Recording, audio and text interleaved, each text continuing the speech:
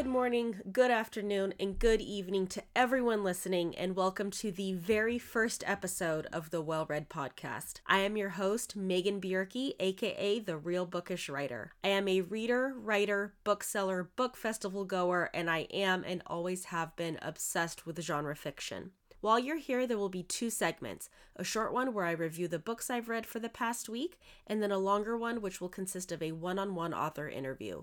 I have some incredible guests lined up and I can't wait to share them all with you. So without further ado, let's jump right in. Because this is the first episode, before I start this review segment, I want to do a quick disclaimer. One thing you will never hear from me on here is a bad review. Reading is a subjective art. Something I love, you might not like. A favorite book of yours, I might never want to read. Every single person has a different reaction to the same piece of work. And just because I might not like a book, doesn't mean you won't love it. Plus, as a hopeful future author, I know how much time and effort goes into writing a book. I know how personal it is and how much strength it takes. And as such, I will never talk bad or poorly about someone else's work. I will never mitigate the courage it takes to put a personal creation out into this world. So if you've come here for bad reviews, this place isn't for you.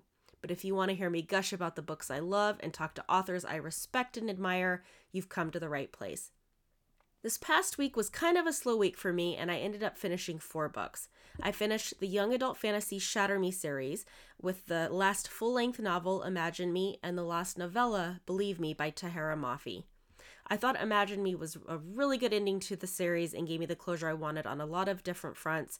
I am glad that I read Believe Me, though, because it was the perfect icing on top of the entire series. It gave me the happy ending I wanted for the 2 main characters, and left me feeling content and fulfilled. I also read an ARC, which is short for Advanced Reader Copy, of Mackenzie Reeds' upcoming young adult debut, The Rosewood Hunt.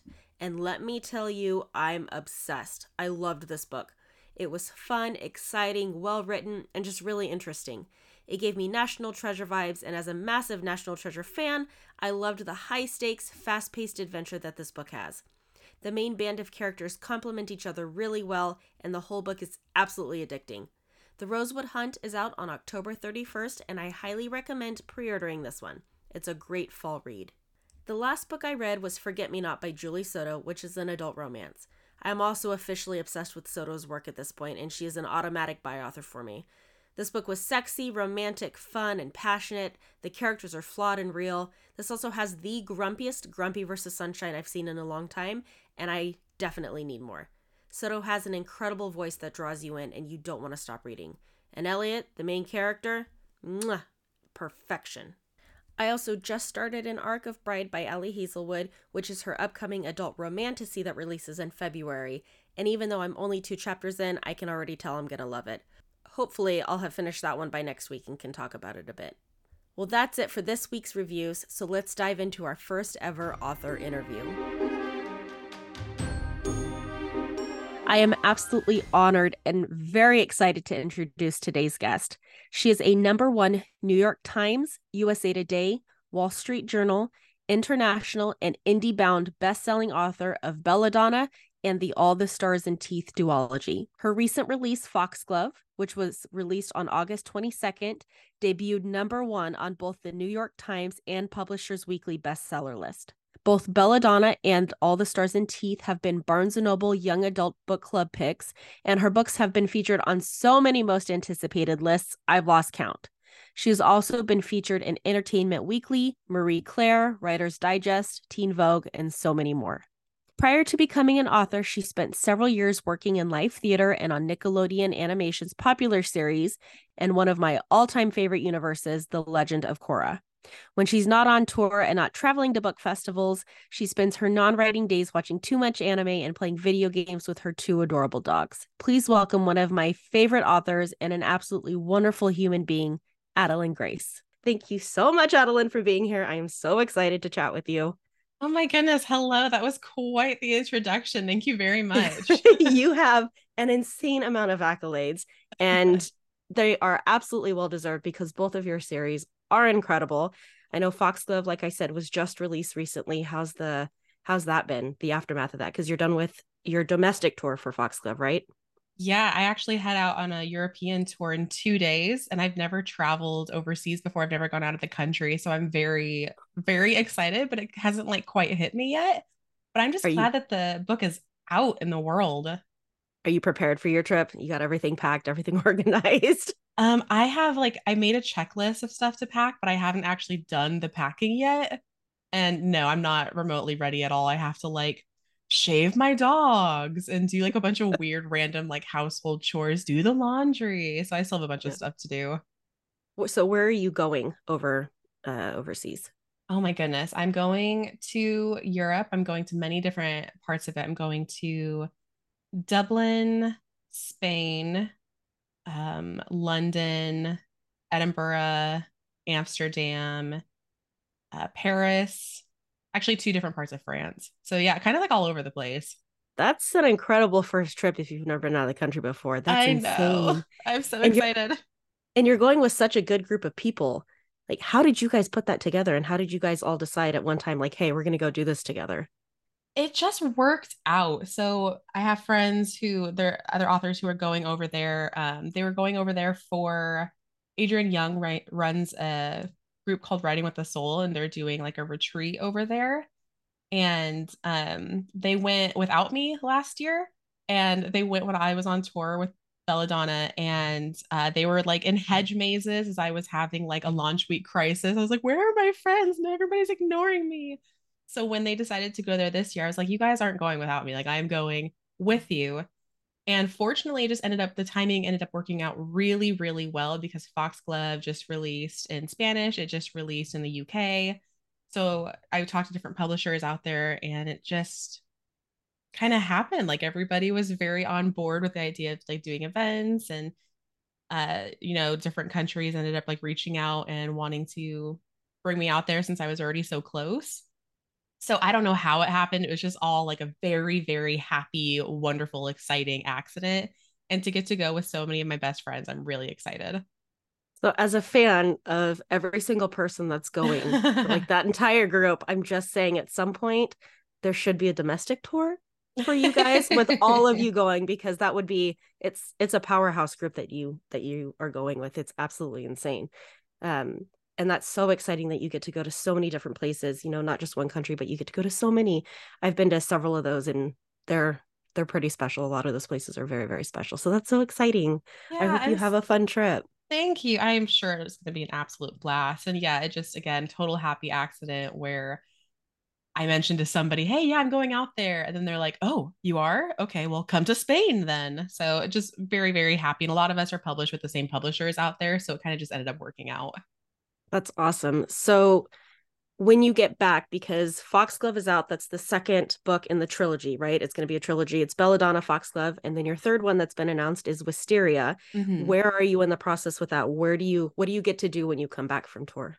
I dive straight into edits. So I actually just got my first round of edits yesterday, I think.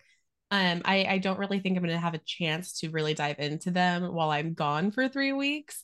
So when I come back, it's going to be like going straight to work, holing up in a cave because I will only have 3 weeks left of my deadline to do the first like major round of developmental edits. Very nice. So when you started Belladonna, because your first series was a duology, and then this one is a trilogy, how has it been? Like, is there that big of a difference between writing a duology and writing a trilogy? Did you know you wanted to do a trilogy when you first started Belladonna? Well, it's funny because Belladonna was originally sold as a standalone, and I kind of always knew I wanted to explore the world more. But when I originally sold it, I sold it in a two-book deal for two different standalones. Um, Oh, but when I also sold it on proposal, so I didn't have the full book written. It was like a couple sample chapters and then a full synopsis of everything that was going to happen in the story, like a big breakdown. But once I actually dove into it, very, very quickly on, I had the idea for Foxglove, and I was like, I'm just not done with these characters. There's so much more I want to explore. So I ended Belladonna a completely different ending than I had pitched to the team. And I ended it on a cliffhanger, and I didn't say anything. I just sent it to them and was like, hey, do you guys like it? Like, do you want to maybe do another one? And since I already had the two-book deal, it was pretty easy for them to extend it. But then I did it again for Wisteria, And it was a little bit more of a complicated process because Foxglove hadn't been out yet. It was months before, like 6 to 7 months before publication. So traditionally, sales for second books and series drop, and for each book, sales like continue to drop. Typically, so nobody really knew what was going to be happening with Foxglove. So it was a little bit of a won't I be able to sell them Wisteria? And eventually I was able to sell it. And fortunately, sales with Foxglove are going up. So I was able to kind of get that. But yeah, I just kept doing it. I just kept sending them like cliffhangers and being like, hey guys, you want another one? Yeah, they're gonna get sick of me eventually, but I just have a hard time like I don't know. I had so many ideas for different characters in this world and different parts that I wanted to explore. So I just wanted to do it. But yeah, I mean, trilogies are very difficult. With a duology, you have a start and you have an end, and you kind of get to skip like that awkward, difficult middle. Yeah. I think that middle books and series are extraordinarily difficult because you are, continuing a story, you're starting something new, and also you are preparing for an ending. It has just a bunch of different roles in a second in a trilogy that you have to like fulfill somehow. And yeah, it took like Foxglove kicked my butt. Like it was a very, very difficult book to write. Was it like plot wise, was it difficult? Were you, putting more of yourself into Foxglove? Were there specific scenes that were difficult to write? How come it was so much harder to write than like Belladonna? Yeah, I think it's just because, one, there's an additional point of view and there's so many different elements. There's the mystery, there is the romance, there's the paranormal elements, there's the historical elements. You're balancing two different points of view. There's a lot of stuff to kind of balance and try to get right and make sure that all of those parts are being told equally. Like I'm not missing out on the mystery by focusing on the romance, and really trying to hit all of those points. It's just really, really difficult. Like I always knew what the story was going to be. I am a outliner. I love like outlining is probably my favorite part in the process because it's where I feel like a genius before I actually get to like having to write the stuff. It's like, oh, this story idea is going to be so cool. It's going to be so fun. And I don't have to do it yet, so I get to be excited about it. So I always like knew where I was going to go. So I don't know that it was the plot necessarily, but it was just getting the new characters right. It was balancing everything. It was making sure that Blythe's point of view is as necessary as Cygna's. At one point in the first draft, Death also had a point of view of his own. And it was kind of just like me writing fan fiction for myself. It didn't actually need to happen because, for the most part, even though him and Cygna have a much more difficult time seeing each other in Foxglove because of things that happen in Belladonna, he's still there. So his point of views were just like him creeping around Cygna, I guess. Like they just weren't necessary. So it was just trying to figure out like how to tell the story I wanted to tell. With Death being one of the predominant characters, we'll just go with that for people who haven't read Belladonna. What made you want to add Fate into Foxglove? Why was he a necessary character? What made you go, I want someone else like this in this book, but I don't want it to be Death? Yeah, I figured that, since Death as an entity existed in this world, that there had to be sort of like other deity type characters. And my brain just kind of wandered to, okay, well, who might they be? What are they like? And I thought it would just be really fun. I've always liked like competition, and I've liked rivalry, and especially like sibling rivalry. And I thought it'd be really fun to just create this character who's sort of a foil for Death. Very, very different. He is more of like a strutting peacock. He has a big ego. And he's very, very full of himself. But also he's different in the fact that he can be seen by people, which is something that Death has always struggled with because nobody can really see him until their last moments. He's not able to make those connections. So Fate has much more of a footing in the human world. And I just thought it'd be really fun to kind of pit those characters against each other and create that sibling brother rivalry. And it just felt like a good time. This trilogy is very, very different than your first duology. All the Stars and Teeth. It's pirates and mermaids and magic, and it's absolutely beautiful. That's All the Stars and Teeth I read years ago, and I absolutely fell in love with your writing style. And then you go to Belladonna, which is much more gothic. I think you pitched it as Knives Out meets Bridgerton, excuse me. I'm from California, the Central Valley, so I don't pronounce my T's apparently. What made you, because I'm interested to know where you came up with the ideas for both of these series, but what made you want to switch from something that was like I said, pirates and mermaids in this fantasy world and All the Stars and Teeth to something much darker, much more kind of spooky, a mystery thriller kind of world in this one? It just felt kind of natural. Like I always say that Stars and Teeth feels like I was like setting off on an adventure, where writing the Belladonna series kind of feels like coming home and settling in on the couch with like a nice cup of tea by the fire. Like it just feels very cozy. It feels very relaxing to me. I think I've grown a lot too as a writer and a storyteller since All the Stars and Teeth. I think, that idea happened in a very like interesting time in my life. So I had just been in a car accident. I had broken two ribs and part of my spine and was told like I could not go back to my job. And I was on like insurance money for a little while. I had a little bit of a break where I could just basically do nothing. Because I couldn't do anything, and I had to try to figure out like what I was going to do next. Like when that money ran out, what am I going to do? I need a job. I can't go back to the one I had. I was physically unable to do it. So I had a small window. I'd always wanted to publish a book. I'd always been trying to publish a book. I had been querying. I had just gotten out of Pitch Wars with a project that will never see the light of day. It did not like I did not get an agent with that project. Um, but I learned a lot. And now I had this kind of window of opportunity where I was just sitting on my couch and I couldn't do anything else. So I was like, okay, well, let me take this time to put all the skills that I've learned through Pitch Wars, through querying for several years, and try to write another book. And I wrote All the Stars and Teeth in 3 weeks. It was the very like first idea I had when I set out to quickly draft a book because I was very desperate at this point. Like I needed to figure out what I was going to do for money. Um, so I wrote it very quickly and I edited it probably in another like maybe 3 weeks. And I don't know what happened with that book. Like it was a very rare and like incredible thing because again, I had been querying for years. And when I queried All the Stars and Teeth, within 24 hours, I had multiple offers of representation. And then over the next like 2 weeks, I had a couple more. So I was really just like it was a night and day difference. Like it felt like just kind of like the right book at the right time. But it wasn't like this passion project I've been stewing on for ages. It was I wanted to write something.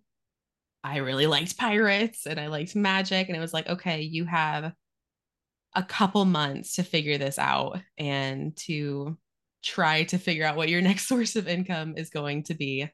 So it was kind of, I had to do it and it ended up working out. And I'm very, very lucky and fortunate that it did.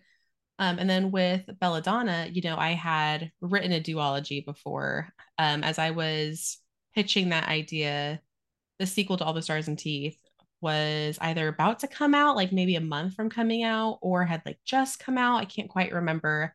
It was during the pandemic. Like I couldn't leave my house at all. This was before a vaccine.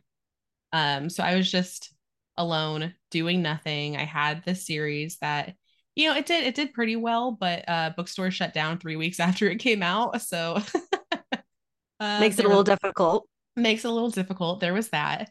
So it was just like, I can't control what's going to happen with the books that I put out. The only thing I can control is kind of stories that I want to tell. I have more time right now. I have a little bit more influence because I did end up with the New York Times bestseller title for All the Stars and Teeth, which is very helpful when you're going to go sell another book. Um, so I have always just liked things that are a little bit dark. Like my relaxing music growing up was Sweeney Todd. Like I I just love Sweeney Todd. That's I amazing. love it. I got to see it when I was on tour in New York. Oh my gosh, it was just That's it was the amazing. best thing. Yeah, it was the best performance I've seen live. I've just always loved things that have that like grit to it, to have that like little bit of darkness. So it just kind of felt very natural to lean into that and to lean into those paranormal sort of elements. And the Victorian era has always been fascinating to me. So it just kind of all came together. With because like I said, Belladonna is, at least with the first book, it's very much like a murder mystery. Something happens and Cygna's trying to figure out what's going on. I know you said that you're an outliner. So when you sat down to write, I mean, it sounds like you knew exactly who the killer was. And did you kind of know the process of how Cygna was going to come to that realization? Or did that take some time to work out? I always knew who the killer was. I remember even in the synopsis when I was pitching the book to publishers, I laid out like all of the suspects and stuff like that. So I always kind of knew and I had that general idea, but a lot changes from when I outline to when I'm actually writing. So for example, there was like characters added and stuff after the synopsis and more suspects. And then I write the first draft and there's not a lot of like red herrings, or sometimes the motivations for the murder or motivations for why certain people do certain things like doesn't always hit in that first draft. So it's a lot of kind of going back and editing and honestly like probably 90% of like the published books that you see on the shelves, probably like 90% of the writing process and the words that you actually see are editing. Like the first drafts suck. I hate turning in my first drafts. I would rather like cut my eyes out than force anybody to look at my first drafts. Um, yeah, I don't even remember what I was saying now because I'm just so like I just am having this like memory of having to send the first draft of Wisteria to my editor and just being in like such a panic. But I feel like people who don't write, they don't realize how much of a process a manuscript goes through, before you get to this final project. It's not okay, you submit it and they make a couple changes and it's hunky dory, when you send it in. Like there's so much work besides this first draft that goes into creating this final piece, and it takes dedication. And how was the process between, submitting this first draft with All the Stars and Teeth and Belladonna? Because with All the Stars and Teeth, like you said, you didn't have an agent. You were very lucky to where you started querying and you immediately had interest in the book. But I feel like it's got to be so different submitting a book where you're not on deadline, where you don't have an agent or a publisher yet, to your second series where you have a deadline, you have to get this stuff in. What was kind of the process there, and what were the differences, and why was it, were there difficulties between the two? yeah, so my teams for All the Stars and Teeth and Belladonna are entirely different from my publisher to my agent. Um, when I got into publishing, you don't know what you don't know, and you can't know anything about what publishing is actually like inside until you're in it. Like, I read everything I could, I talked to everybody that I could, but every single team and every single publisher, they operate so differently. And also with like agents, you don't know your working style or what you need from somebody until you're working with somebody. So there's a lot with All the Stars and Teeth where I didn't know better. um I think back to like certain edits, and I love my publishing team for All the Stars and Teeth. I think they did a phenomenal job, but sometimes you get edits for every single book and you're not expected to take all of the edits. A lot of times you have to like learn what the note beneath the note is, and I didn't necessarily know that as well for All the Stars and Teeth. So like there's certainly things I would go back and do differently and that I would change, just because I didn't have the experience. With Belladonna, I did have the experience. I had two books under my belt, and there was one edit I remember getting from my first editor with this series that was to remove Silas as a character. It was a suggestion to remove his entire character. And I was like, that's not going to work for me. Had I gotten that back for All the Stars and Teeth with my first book, I probably would have been like, oh, okay, like I need to remove this character. But with Belladonna, I had more experience. And I was like, okay, well, the note here is that this character isn't hitting yet. Like I need to add this character more. I need to give him more of a point and more of a purpose. Um, so for anybody who's read the book, I obviously kept Silas as a character. He's a very important character and Yes. one of my favorite parts of the book. Um, so there's a lot of like you learn a lot with each book and working with different teams and with different people. It's a skill set like beyond just writing and storytelling, like being in publishing on the actual like professional side of it is a skill set that you have to develop and you have to learn because again, you don't know what you don't know and there's nobody that can really prepare you for it. So I do think that Belladonna has been an easier process because with All the Stars and Teeth, like you are a fish that is like thrown into the ocean for the first time. You're like just swimming, trying to figure out like how the heck you're going to survive as all these sharks and whales are like floating around you. And with Belladonna, I knew, I'm familiar with the ocean now. I know where to go and how to navigate it. And I'm getting a little bit bigger. I'm eating good food. I'm developing as a fish. I love it. So yeah, I feel much more comfortable. I'm able to communicate with my team better too and be like, hey, I like this. Hey, I don't feel good about this. Yeah, it's a lot more comfortable, I think, as you go on. I think debuting is one of the most difficult things somebody can ever go through if they want to be in publishing. If you could give a piece of advice to someone who they they want to be a writer, they want to be a published writer, they've finished their first draft and they're going into the querying process, what would be a piece of advice you would give them? Yeah, okay. So my advice that I usually like to give, I'm very type A. I guess I'm much more like business minded and tactical. So it's not really like write what you love. Like it's not that sort of advice, which I think is great. I do think that advice is great. But for anybody who is a little bit more business minded like me, I think one of the things that I did wrong in the beginning was, the advice that I used to get, and I don't know if this still circulates, but the advice I always used to hear was that a project was not dead until you'd queried at least 100 agents. Do people still hear that advice? Is that still going around? I heard that a couple years ago. Yeah, Okay, but it's yeah, it's been a while since I've it's done that. bullshit. don't don't follow that advice. Don't listen to Um, it.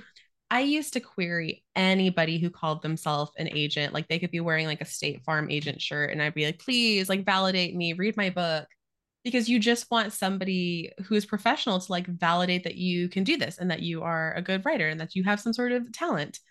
Um, but I think like the most important thing and the thing that I would recommend to everybody is to really try to validate yourself.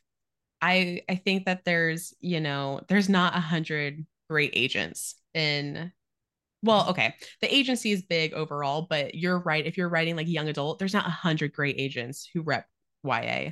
There's probably 100 great agents like overall, but they all have their niches. It's, I think that as hard as it is, like only querying the people or the agencies that you are very, very excited about, that you could see yourself working with, that you think sell great books or who represent authors who have the kind of career that you want and who are making the deals that you want to make. And you can look a lot of this information up on Publishers Marketplace if you get a like a professional account on there. I think it's 25 bucks a month and you can cancel it anytime. And I would always recommend it if you can before querying because you can look at agencies and see their sales and you can look at agents to see who they sell to.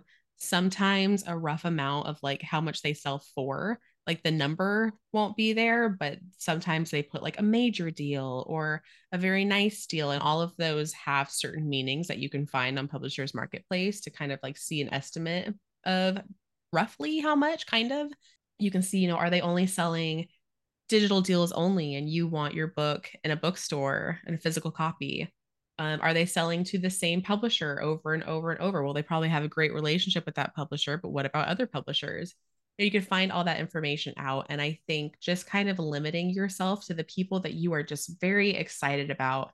And as hard as it is, if you get feedback, if it ends up not working out with any of those agents, I would think maybe, or I mean, your mileage may vary.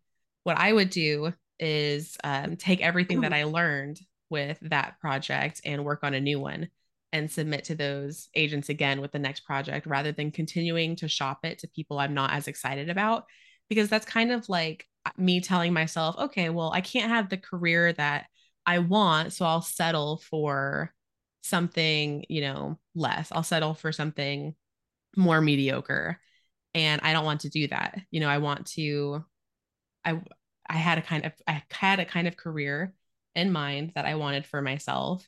And I think just kind of sticking to that and trusting your gut and realizing that your storytelling and your work has value and you are valuable and that you should get the kind of things that you're looking for, and just being very strategic and being very careful about that, because no agent is certainly better than having a bad agent and getting yourself into a bad contract.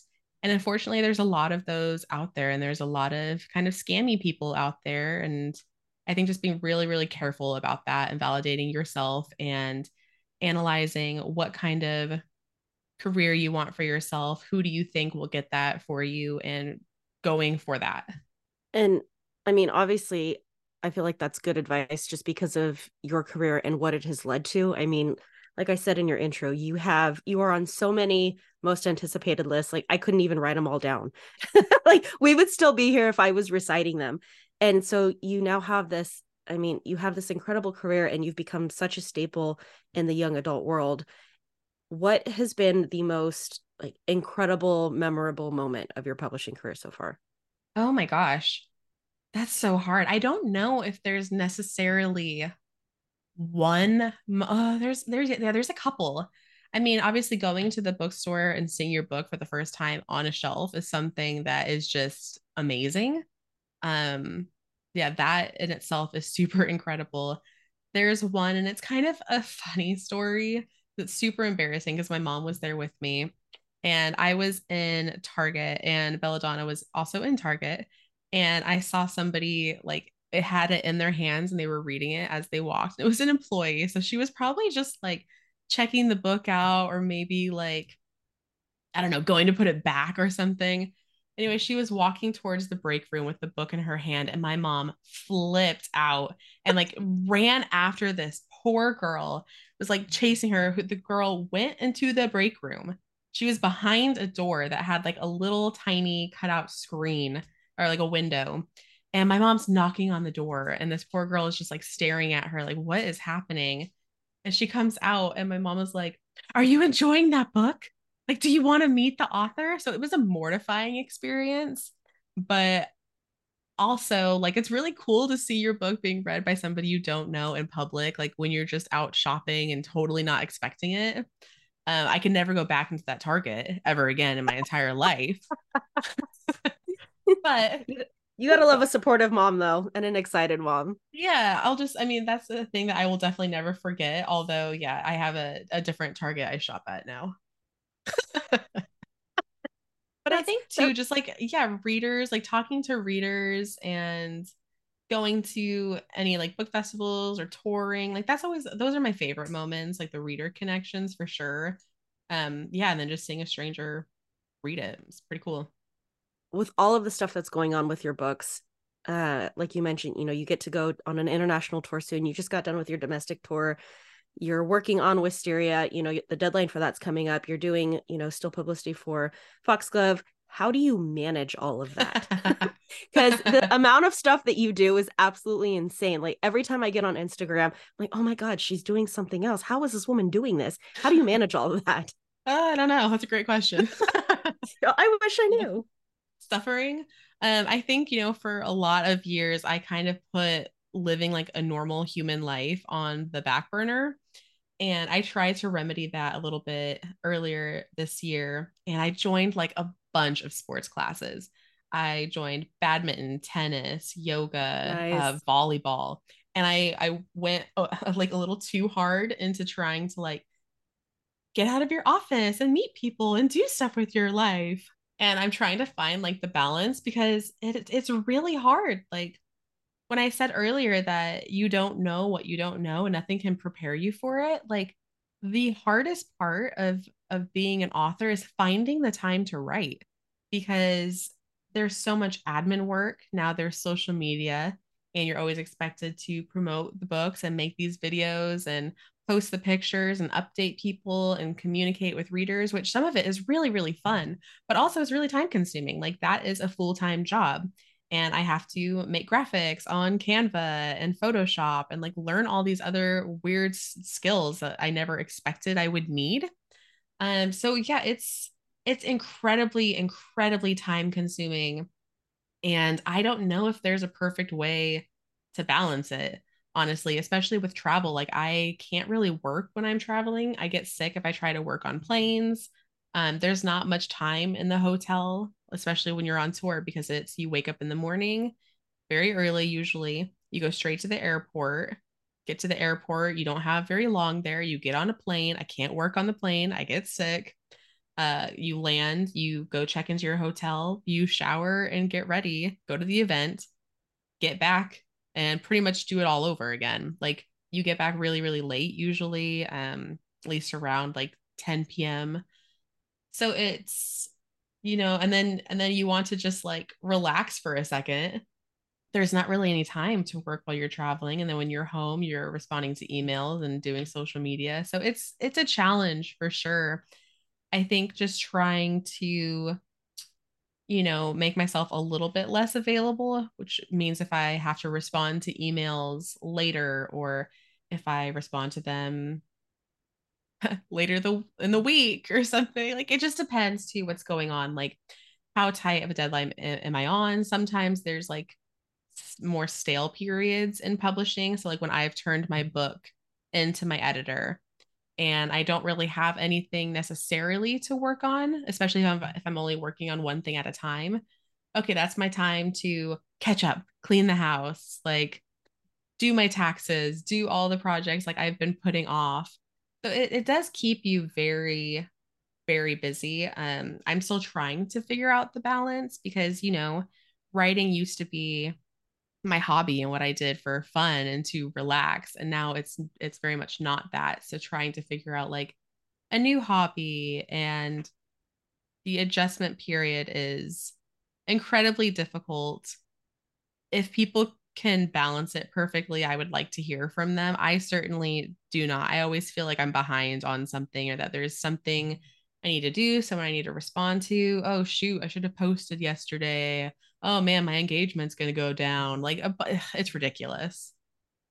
Because your actual writing time is so precious, and like you said, that's kind of the hardest thing that you have to find time to do is actually sit down and write. How do you get in the right headspace to write? Like, are you someone who listens to music? Or do you have to have complete silence? Do you light a special candle? Like, do you close the blinds? Like, how do you get in the headspace to write? What's your Yeah, process? it's very different for each book, honestly. Like I feel like each book it's a challenge to figure out how to get into that headspace. With Belladonna, it was easy. Like I wrote it during the fall and I would write it mostly like at nighttime. And I'd open up the window and let in the breeze and I'd light a pumpkin candle and listen to Peter Gundry music. And with Foxglove, like I tried to do the same thing and the candle wasn't right. I had to change the candle. Foxglove was written to Baltic Amber. Nice. And then like sometimes the music wouldn't feel right either. So I'd have to like try to find different things. And then with Wisteria, it's a very different vibe. It's not quite as I mean, it might be too early for me to speak on this because I'm edits change a lot of things, but it's not necessarily quite as gothic as like Belladonna. Um, so I need different music now. Mm-hmm. But yeah, I do tend to like music. I can't listen to anything with lyrics. I think I drafted Wisteria to like I might be mispronouncing it, but it's a video game score, like near Atomica. I don't know, something like that. I've never played the game. I don't know anything about the game. I just like the music a lot. With when you said earlier that you were a huge Sweeney Todd fan, you worked in theater for a while, right? I What did. did what did you do in theater? I was a techie, so behind the stage, actually like up in the lights and the rafters a lot of times, just looming over the audience as the show I would be going on. I was a techie too. I was a stage manager for a long Oh, time. fun. Okay. And and I stepped away, life happened or whatever, and I had to pivot my career. And whenever I go to the theater now, there's something in me that gets triggered. And it's like, I forgot how much I love Yeah. live theater. Like, there's something truly special about live theater, especially musicals. I love musicals. Hmm. And you said you love Sweeney Todd. Yes. What other than Sweeney Todd? What's your favorite musical? Ooh, okay. I had a Hades Town moment for a long while. Okay. Big fan of Hades Town, although I've not seen it live, which is killing me. I really tried to see it when I was in New York and the timing just did not work out. But I love the music of Hades Town. One show that Phantom of the Opera is like a great classic, and one show that I really enjoyed working on, but not a lot of people know about it. It's called Phantom. So it's the same story as Phantom of the Opera, same characters, but completely different music and told very differently.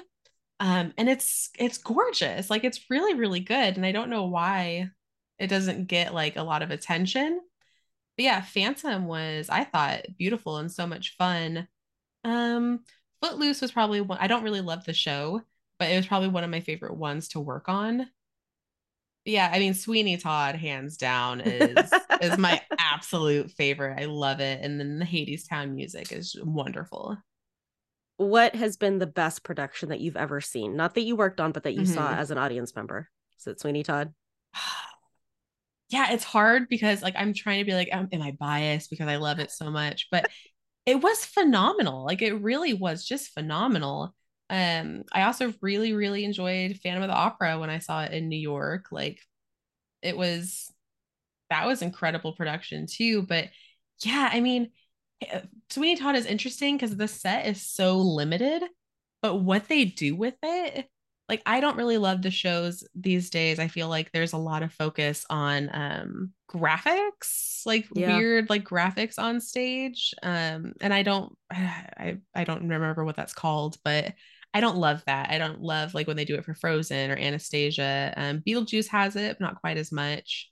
I don't love that. I love the more like traditional stuff and like the scenery, which was amazing in Phantom of the Opera. Sweeney Todd is much more limited. They don't have like a big extravagant set, but what they do with it is incredible, and you don't even care because you're just so focused on the like how amazing the performers are.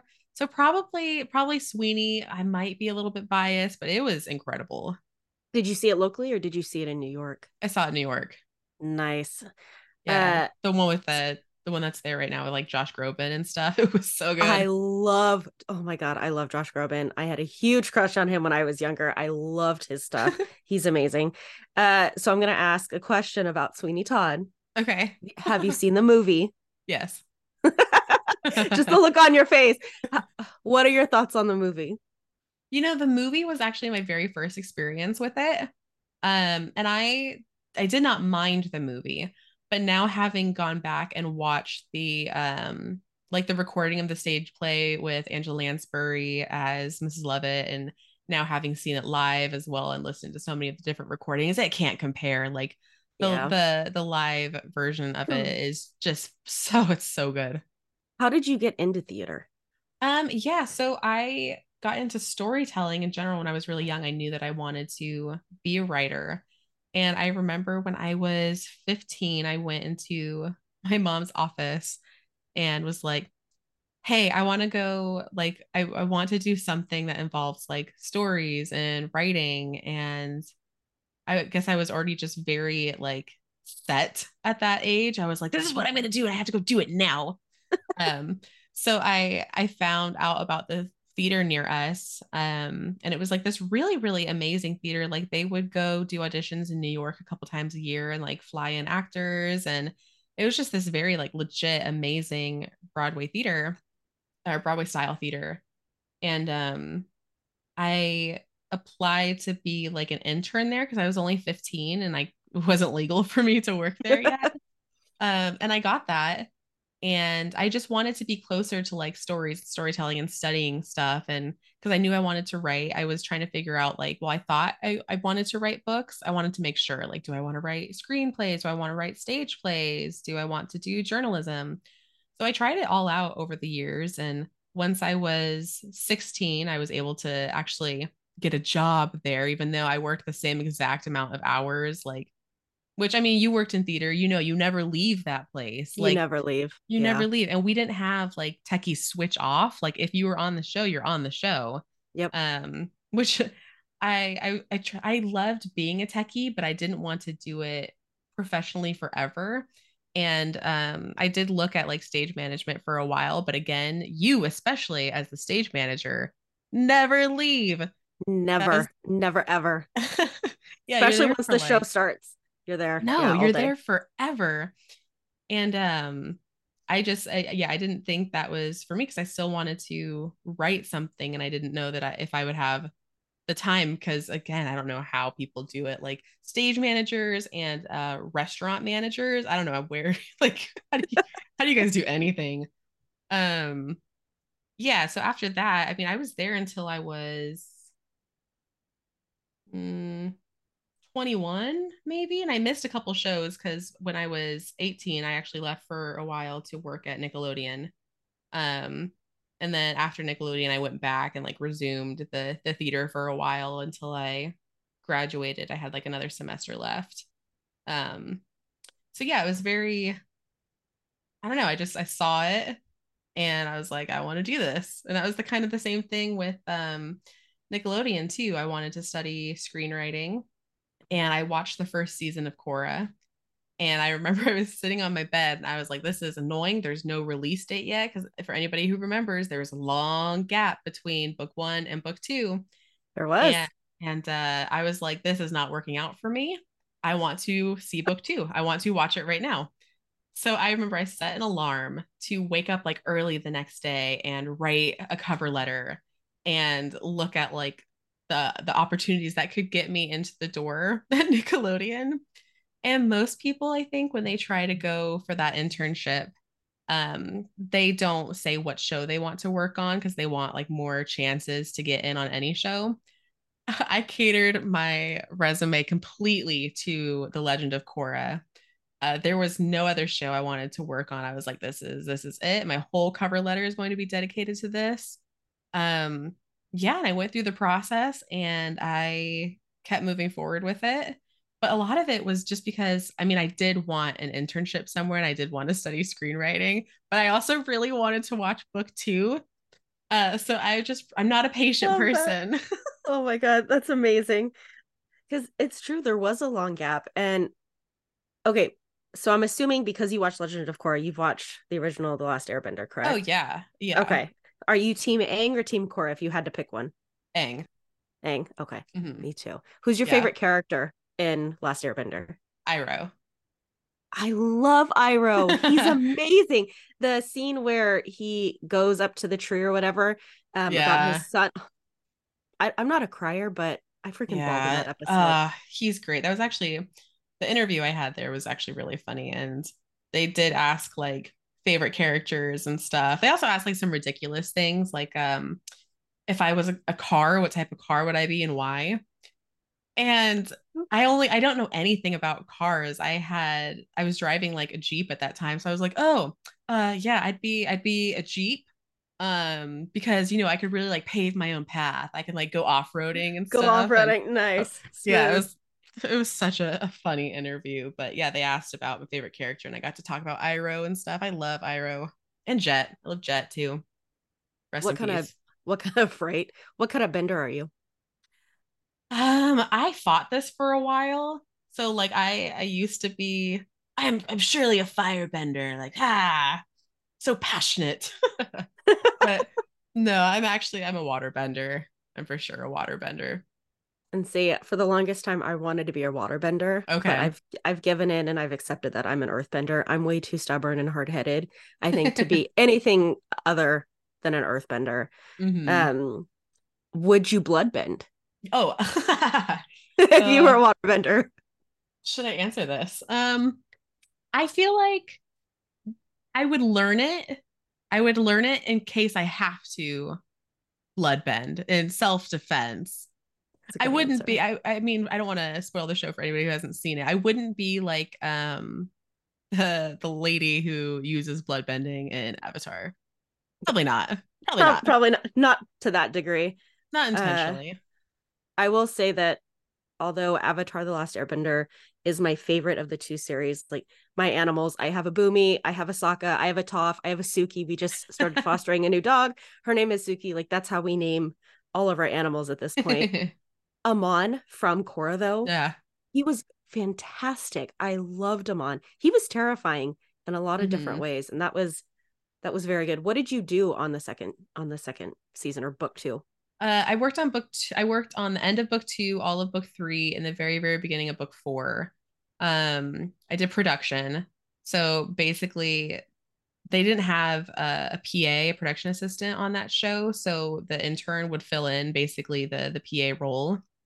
So it's basically just making sure everybody has the stuff that they need, breaking down scripts, which means like you take a script and you mark every prop that is used, every character who is used, every setting, every outfit change, because all that stuff needs to be designed. It needs to be drawn.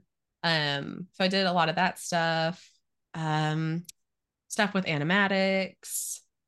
The coolest parts were definitely like, so Avatar is an interesting show and super cool because they will have a scene, like a fight scene, and they will bring in martial artists to record the exact fight scene so they can send that Wow. to the animators.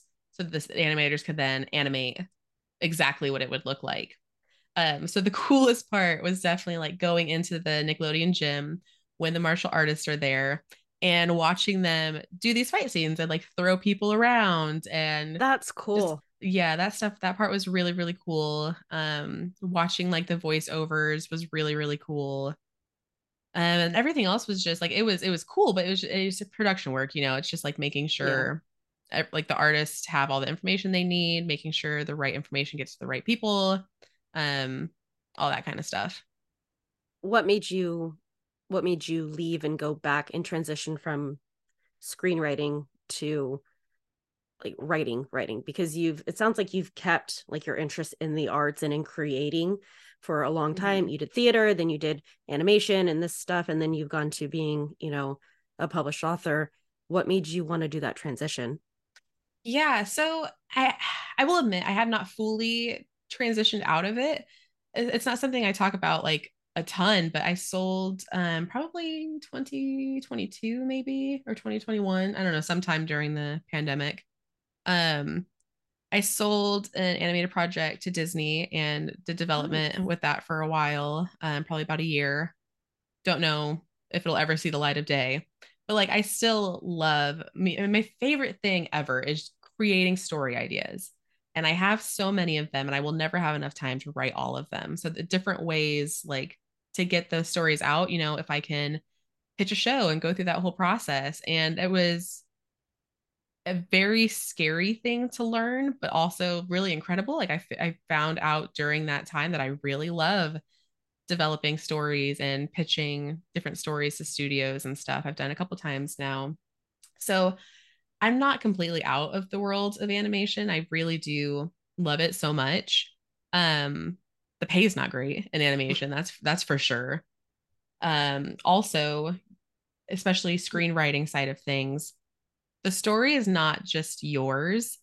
Like if you even if you are the showrunner and you have like a lot of power, it's still not entirely yours. Like you are having to listen to all these different voices along the way. You have the studio heads who can fight you on certain ideas. And then if you're just a screenwriter, you have the showrunner, you have other screenwriters, you have executives, studio heads who are all coming in and changing things to your story. It's part of why I eventually just kind of like walked away from the Disney one and let other people take care of it.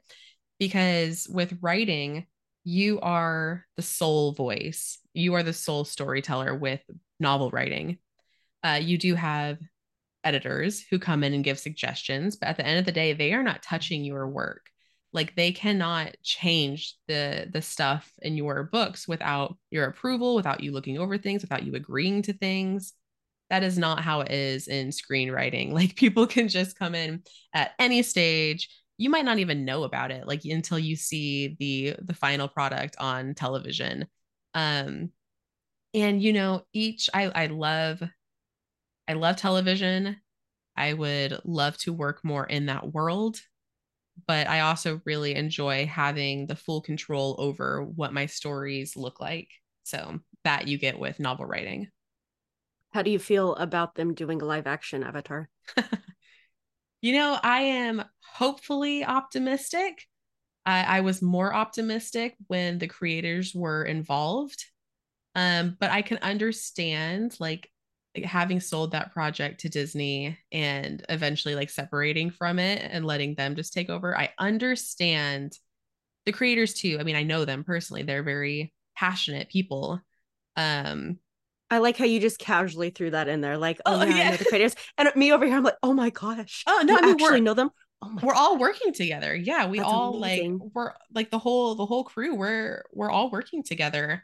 Or I mean, we were back then. So yeah, they're very, very passionate people. They have a story in mind and they want that story told.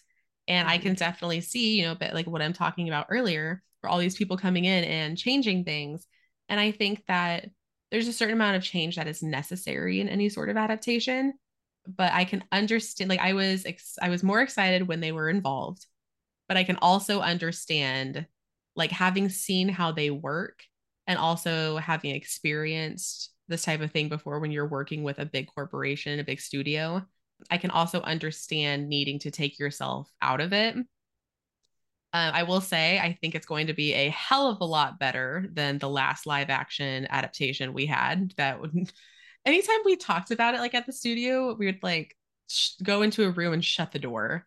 Like I'd be talking about it with somebody else, like another, just whoever there. We would just like go shut the door and be like whispering about it because it was so bad. It was terrible. It it wasn't great, No, it was awful. especially especially for people who watched the show. Like I didn't get into the show until I was older when my boyfriend and I started dating because he grew up. I was a Cartoon Network kid. He was a Okay. Nickelodeon kid. And I remember I was visiting because we did long distance for a while. And I was visiting and he had to go to work. And he's like, please just watch this show. I'm like, I don't know. It seems like it's kind of a kid's show. I don't think I'm really going to like it. And I remember he left for work and I started it. And by the time he got back, I don't think I'd moved once except to use the bathroom. And it's such an incredible show. And Hmm. even like when we rewatch it now, there's so many layers to the show. It's not Hmm. just for little kids. It's for so many different people. And it was it was hard to watch the live action. I'll go with that. But I'm excited, like you kind of said, to see how it is. I'm hopefully optimistic as well, and I'm fingers crossed that Yeah, I it's mean, it's good. I don't think they're going to change the pronunciation of the names at the very least for Iro or Ong. Like, I don't know what I don't know what they were thinking with that movie, but I just don't think they were thinking. And I don't Yeah. think that the creators like got to be involved or anything in that one. So I think it'll be good. I am optimistic. I'm also very optimistic, more optimistic, honestly, about the next animated stuff Mm-hmm. that's coming out. And I'm very, very curious about all of that. And that's by the actual creators. And I don't know how much of the crew came back for it. I don't think, I mean, I know they're all working on like so many different projects. Like the one of the guys just directed the new Spider-Verse movies from Which is there. fantastic. Yeah, which is amazing. Like these people are so freaking talented. Joaquin Dos Santos is his name, and he worked on Korra. I think he worked on Avatar too. He was certainly there when I was on Korra. But the team is so talented, and if they manage to get even half of those people back, it's just incredible. It'll be It's gonna incredible. it's gonna be amazing. And I know that you are also a big just anime person, correct? Yeah. Yes. Okay. Okay. What's your favorite anime? And if you had to recommend one to someone who has never watched anime before in their lives, what would you recommend to them? Ooh. Okay. I have a couple favorites. Depends on my mood. I mean, my current favorite is Spy Family. I am. Okay. I think it is perfect for all. And it's perfect for all ages in a way that so many things like can just not be. Like I think it's really good for kids, but also the humor is great for adults too. It's so charming. I would highly recommend that show. I think get like 3 episodes into it, and if you're not like completely sold by then, I don't know how. I don't. I also recommend, I think one of the best ones is Full Metal Alchemist Brotherhood, but I have a specific way I would recommend watching it. I would recommend watching Full Metal Alchemist up through the Hughes arc, and Okay. you'll know probably when to stop, and then moving over to watch all of Full Metal Alchemist Brotherhood from the very start. You will go through that arc again, but they kind of like gloss over a lot of it because have you watched the show before? I haven't. Okay. So what happened is the manga was not finished yet when they were doing the anime. So the Oh, very beginning of it is really fleshed out. It follows the exact story as written. And then they just went off and did their own thing, and it was horrendous. So bizarre. So when they redid the anime, which is Full Metal Alchemist Brotherhood, they kind of glossed over some of the stuff in the beginning, but also there's like important new things in the beginning too. But they gloss over a lot of the really amazing arcs from the first original anime. And then the ending is like, or the middle and the ending are just amazing in the actual story. So I feel like you need to combine like the full amazing expanded beginning and those really cool arcs, and then move over to Brotherhood and do it all. okay. Is that the one that you would recommend for someone who hasn't watched one ever? Do you think Spy Family is better to It start with? depends on who they are and what they like. Like if they want something like more contemporary, probably Spy Family. If they like fantasy, if they like some of that sort of like weirder stuff, like it's not a weird show, but like one of the main characters is in like a metal suit because his soul is attached to a metal suit and he lost his body. And part of the show is like him trying to get back his body. So if people are more like okay with that stuff, yeah, I would certainly recommend Full Metal Alchemist. If they like demons and like fighting and a lot of like action stuff, Jujutsu Kaisen is really, really good. So it would depend on the person, like what kind of recommendation they're looking for. Did you ever watch One Piece?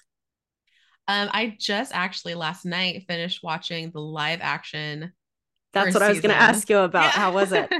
How was You it? know, I mean, it's super corny, but in like a kind of charming way. I will say, like, I don't personally understand because I also watched the live action of Cowboy Bebop and enjoyed that. And I don't know, like they both have the same level of corniness. So I don't personally understand why people love it in One Piece and why Cowboy Bebop just got obliterated. Because I enjoyed it, but I will be watching, I'll probably start the anime of One Piece too, because I've been resisting it for so long.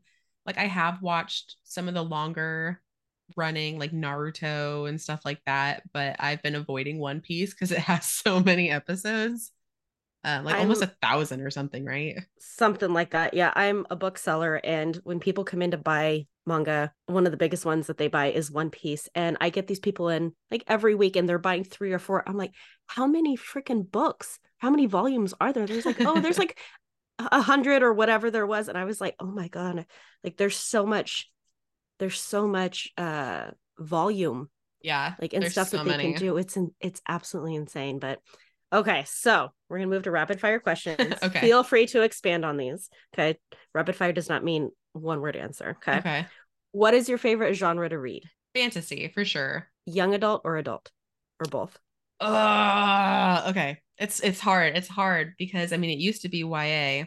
Now as I'm getting older, I like adult, but I really like those crossover sort of like books, like the ones that have the traditional fast YA pacing, Mm-hmm. but characters that are a little bit older. Okay. What if you could write one trope that you haven't written already, what would it Ooh, be? one that I haven't written. It could be one in Wisteria since you haven't announced that. So I'm Oh, just I saying. can't tell you the trope in Yeah, you Wisteria, can't. Yeah, you can't tell us. but So when you say it could technically be one, but it could not be. yeah, there is one in Wisteria that I've always wanted to do ever since watching the K-drama Goblin. That is all I'll say about that one, and I did get to do it. So I've had a lot of fun with that trope. Ooh, what is I feel like I do most of the tropes that I like. What are some tropes? But my mind, I've been reading a lot of romance lately, so my mind always goes to the romance tropes, like the arranged marriage, the one bed trope. Um, of course, now I'm not going to remember any other ones, but we'll Okay, just go with all you could just like say I've already written it in Wisteria. yeah, yeah. A lot of these tropes that I think are so fun. I'm so excited about. I included a lot of them in Wisteria. I'm very excited for Wisteria. Do you have a publishing date yet? A release date for Um, Wisteria? there's one online. I don't know if it's like firm. It's, you know, sometime in August again. So Okay. probably it's probably like August 20 something again, just like Foxglove, probably like a year away from Foxglove. Okay. So what are you currently reading and what is on your TBR list this month? I will admit that I've been so behind on reading. I'm currently reading To Gaze Upon Wicked Gods, which is an arc that of a book that I think comes out in like March or April. It's an adult fantasy. And as for what's on my list, Adrian Young's upcoming book in October, I think it's called The Unmaking of June Farrow. I just Yeah. call it June Farrow, but I think its actual title is The Unmaking of June Farrow. Adrian, if Yeah. you listen to this, don't kill me if I got that wrong. I'm Um, very excited for that one. I got an arc a couple weeks ago and mhm. I squealed when I opened the package because I didn't think I was going to get one and I am so excited to read that one. I love her. And okay, so I know that earlier you gave, potential writers a piece of advice for like querying and whatnot, but what is the most valuable piece of advice you've received in regards to writing or publishing in general? Hmm. That is a great question. I think it's back actually when I was working at Nickelodeon and I was trying all these different things. So like I was trying screenwriting. I had just come from theater. I'd also just come from working at a newspaper to try journalism. And one of the guys I was working with was like, why are you putting like 50% towards this and 50% towards this or 30% towards this? Why don't you figure out what you are most passionate right now about and put all 100% towards that? And it just made, it seems so obvious, but it just made so much sense to me then because I was like, yeah, you're right. Like I keep coming back to books. Like I love these other forms. I love animation. I love live theater, but I didn't love journalism, but I keep coming back to books.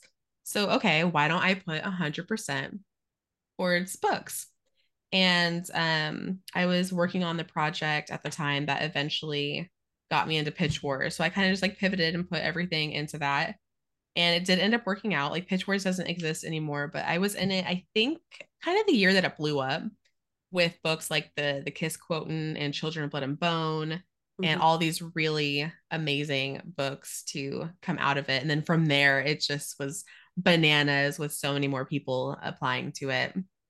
Um, so I was in it. I think it was 2016, like the year that it really just freaking blew up. And I learned so much from it. So I think it just kind of like changed the trajectory for me. Like I had been querying before, I'd written books before, but I really just kind of put everything into that project. So if you weren't an author, if you could pick any job in the world, what would you do? I'd probably go back to, well, okay, am I still writing anything? No, out of the publishing writing world, out of the writing world, make it more Okay, difficult. okay. Oh man, I probably would go back to like production for it doesn't have to be animation, but for television or film. Do you prefer television over film just as a medium? I haven't to watch, I typically do prefer television. I've not worked on film, I've only worked on television, so I don't know like personally what my preference would be for the actual experience. But yeah, I tend to watch more shows than I do movies for sure. So if you could invite anyone over for dinner, dead or alive, who would you invite? Ooh, that's a good question. I don't know why, but my brain just like went to Jane Austen. But also, like, I'd really like to talk to Greta Gerwig and have just Nice. like a dinner with her, pick her That's a good brain. answer. I feel like Yeah. she would be a good dinner guest. I feel Yeah, like she'd be a lot of fun. I would love to just pick her brain. Now, if you could invite any fictional person over for dinner, dead or obviously dead or alive because they're fictional, but who would you invite? I feel like it would probably have to be like one of my characters. Oh man. Like there's one I would like to apologize to. I won't say their name. Would that be the person at the end of All the Tides of Fate? It I might was be. I was so upset. I was so upset when I read that book. I'm not going to spoil it and say who it was, but I think that's when I originally followed you on Instagram because I finished that series and I was just like, how could she do this? You know, Well, why would you do this? I will admit that there was going to be another book in that world that I think would have answered some questions for some people. And my team at Macmillan, like they did offer on it, but it wasn't something that made sense for me at the time. So instead, I sold Belladonna. So instead of that book, we got Belladonna, which I think it was the right choice. But there was definitely more to the All the Stars and Teeth world and story that I had in mind and had wanted to share with people that may not ever actually like see the light of day, but it would have answered some questions. Do you ever see yourself going back to that world? I don't know. I've talked about it before with like my agent and my team. And I mean, like I said, like there was a period where they had offered on it and the possibility was there, and I chose not to do it for other reasons. I don't know at this point if that it makes sense to go back unless, we see these days like backlist titles blow up on TikTok. So unless something like that happened and really made that world super prevalent again, I don't know if it makes sense for me to go back, but it would have been a different main character. It would have been like a side story of one of the characters that was in, actually two of the characters that were in the crew, and like a shift onto just them. So it would have been very different. And I think it would have been a lot of fun, but it just didn't make sense at the time. So you are going on tour. We've already talked about this. You get to go to all these incredible places with these incredible people. And you've been on a couple tours now in the US. So if you could go to one place, both domestically and internationally, that you haven't been to and that you're not going to on this trip, where would you go? Just in general, or just like for tour purposes? Tour purposes. Oh, tour purposes. That changes everything. Okay. They could be in Ooh. general. I like Okay. traveling, so I'll take it. Okay. I'll take it. In general, Japan for sure. I really, really want to go there. I'm crossing my fingers that I get to go in March. That is my hope. Um, Nice. I'll be celebrating my 30th birthday, and I want to go there so bad. Well, Um, happy early birthday. That would be an incredible trip. Thank you. Yeah, we'll see if it works out. For tour, ooh, I don't know. That's a tough one. Where haven't I mean this in Europe, I'm going so many places, but like I'm not going to Germany this year. That'd be really cool to go to. Italy would be really cool. So I'd probably want to like go back to Europe and do some of the other countries there. Yeah, but like I want to go everywhere. There's so many places, but yeah, I think in general, Japan. I also really want to go to Korea. And then for tour, probably like Germany, Italy first. And then in the US, man, I've gone to a lot of I'd like to go to Hawaii just because I'm in Hawaii. Nice. That's a good answer. That's a good answer. Okay, so last question. What is currently bringing you joy? Well, my dogs are pretty cute.